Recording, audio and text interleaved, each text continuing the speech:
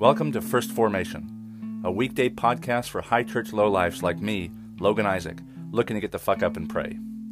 This is where Pew Pew HQ shares morning prayers for the humble, hardy folk caught in the crosshairs of God and country. A podcast for anyone who cares for soldiers and veterans enough to follow us into the mud and the suck, to hear the good news through grunts and with grunts in the unity of the Holy Spirit as one church forever and ever. Fall in.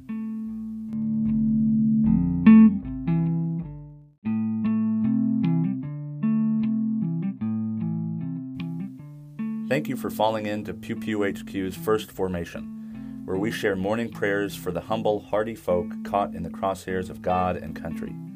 If you like what you've heard, I hope you'll consider participating in one of the three following ways. First, you can support this podcast with a monthly contribution at anchor.fm/firstformation. You can sponsor morning prayer for Pew Pew people with as little as $1 a month, and you can cancel at any time if I ever piss you off. Second, you can become a co-host yourself by recording a lectionary reading and sending it to me to be included in a weekday episode of your choosing. Instructions for co-hosts can be found in earlier episodes, and you don't have to be a grunt to participate in First Formation in this or any way. Finally, and maybe most importantly, you can send me your prayer requests of a minute or less with a voice message feature on Anchor's iOS or Android apps. Prayers may be added to a morning prayer episode, aired anonymously if you wish, or kept private for me to pray for off-air. So there you have it. 3 ways to participate in morning prayers for Pew Pew people. I hope you will continue to listen in and maybe even consider participating yourself. This has been and always will be Logan Isaac. Always faithful, always family. Semper Familia.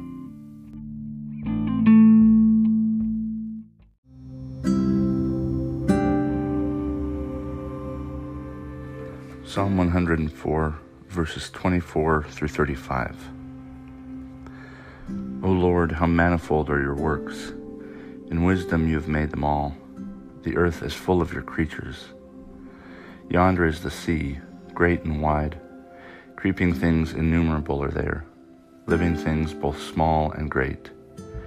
There go the ships, and Leviathan that you formed to sport in it. These all look to you to give them their food in due season. When you give to them, they gather it up. When you open your hand, they are filled with good things.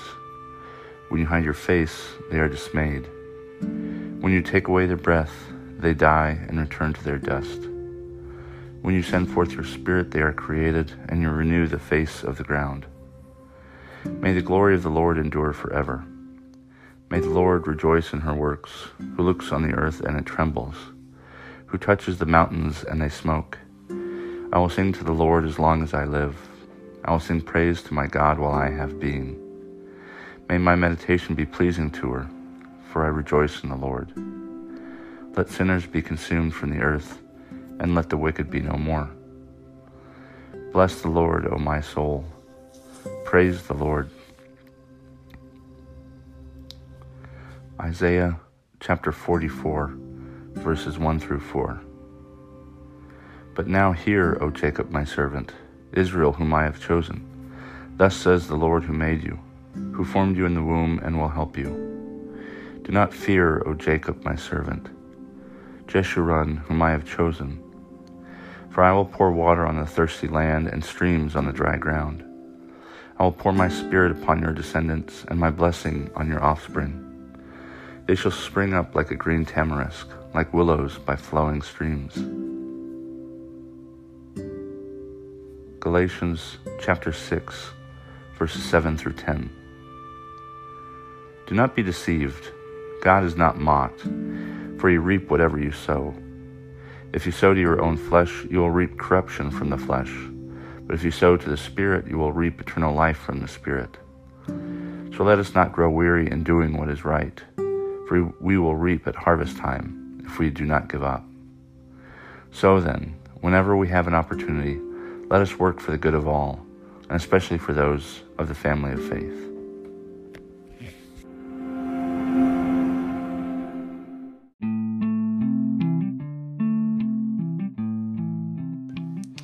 Welcome to the last day of Eastertide, the 7th Friday following Easter. This will be the last time the last day before Pentecost Sunday, and the birth of the church.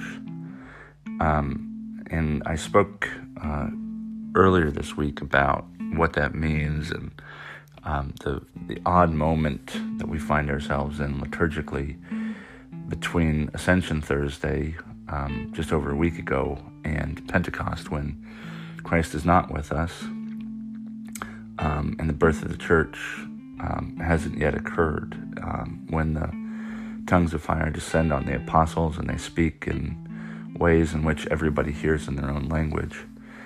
And the reading for today is brief, and the New Testament text reminded me from Galatians. It reminded me of when I was a kid. I remember going to church, and the whole "you reap what you sow." It's one of those things that it's thematic, and so you hear it a lot on Sundays and different days. It's just kind of one of those, I don't know, phrases that you keep in your pocket. And I didn't quite know what the hell it meant. But reaping and sowing is an agrarian farming term. It's actually in reverse. So you sow the seeds, you plant them in the ground, and then you reap the fruit or the grain or whatever it is that's matured. And I always wondered what these things meant, like what reaping was. And I never connected reaping, maybe because I didn't quite know what it was, and the grim reaper of death. One of the other kind of thematic phrases or use of language that we have is the wheat and the chaff, and cutting down the vine, or cutting down the grain. So the grim reaper is a person who goes through the fields and cuts everything down, and then you have whatever fruit or whatever it is that you're harvesting. I think you typically only reap grain. I don't think you reap other things. You harvest it.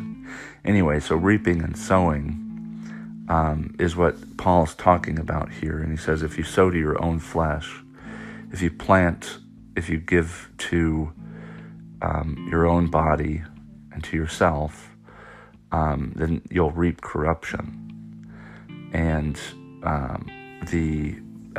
but if you reap to the Spirit, which is connected with other people, or if you sow to the Spirit, you'll reap eternal life from the Spirit. And so this unfortunate dualism that's set up, that the flesh is bad. One of the interesting things about the early church is that they insisted that the flesh is good, even if it could be abused. And it was really popular at the time to create this sharp distinction between the flesh and the material world and the spirit world, or heaven.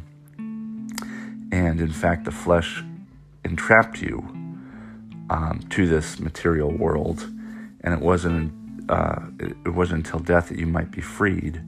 And you can only be freed if you had, the secret ways of knowing how to free your body once the time came. And the early church said, no, the flesh is actually good. God created your body and your soul good, even if it can be corrupt. And it might make sense using the philosophy of the early church and what they were borrowing from the Greeks. And that's that the body being imperfect cannot sow anything but imperfection. You can't gain perfection from imperfection. The body is good, though imperfect.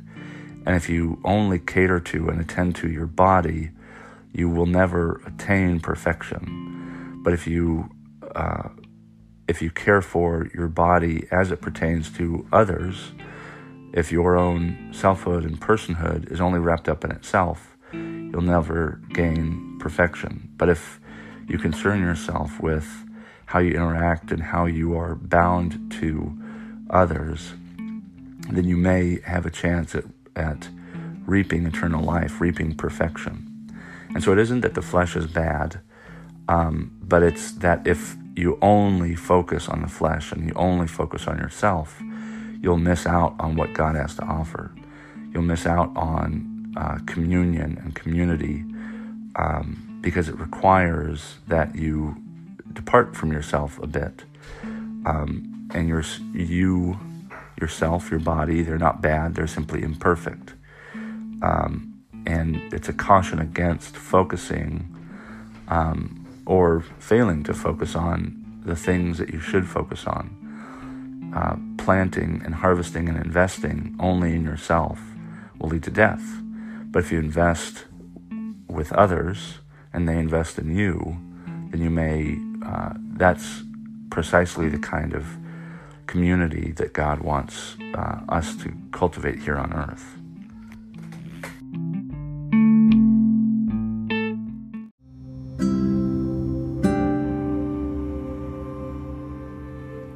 A Thanksgiving for the Harvest from the Book of Common Prayer. Most gracious God, by whose knowledge the depths are broken up and the clouds drop down the dew, we yield you hearty thanks and praise for the return of seed time and harvest, for the increase of the ground and the gathering in of its fruits, and for all the other blessings of your merciful providence bestowed upon this nation and people. And we beseech you, give us a just sense of these great mercies, such as may appear in our lives by a humble, holy, and obedient walking before you all our days. Through Jesus Christ our Lord, to whom with you and the Holy Ghost be all glory and honor, world without end. Amen.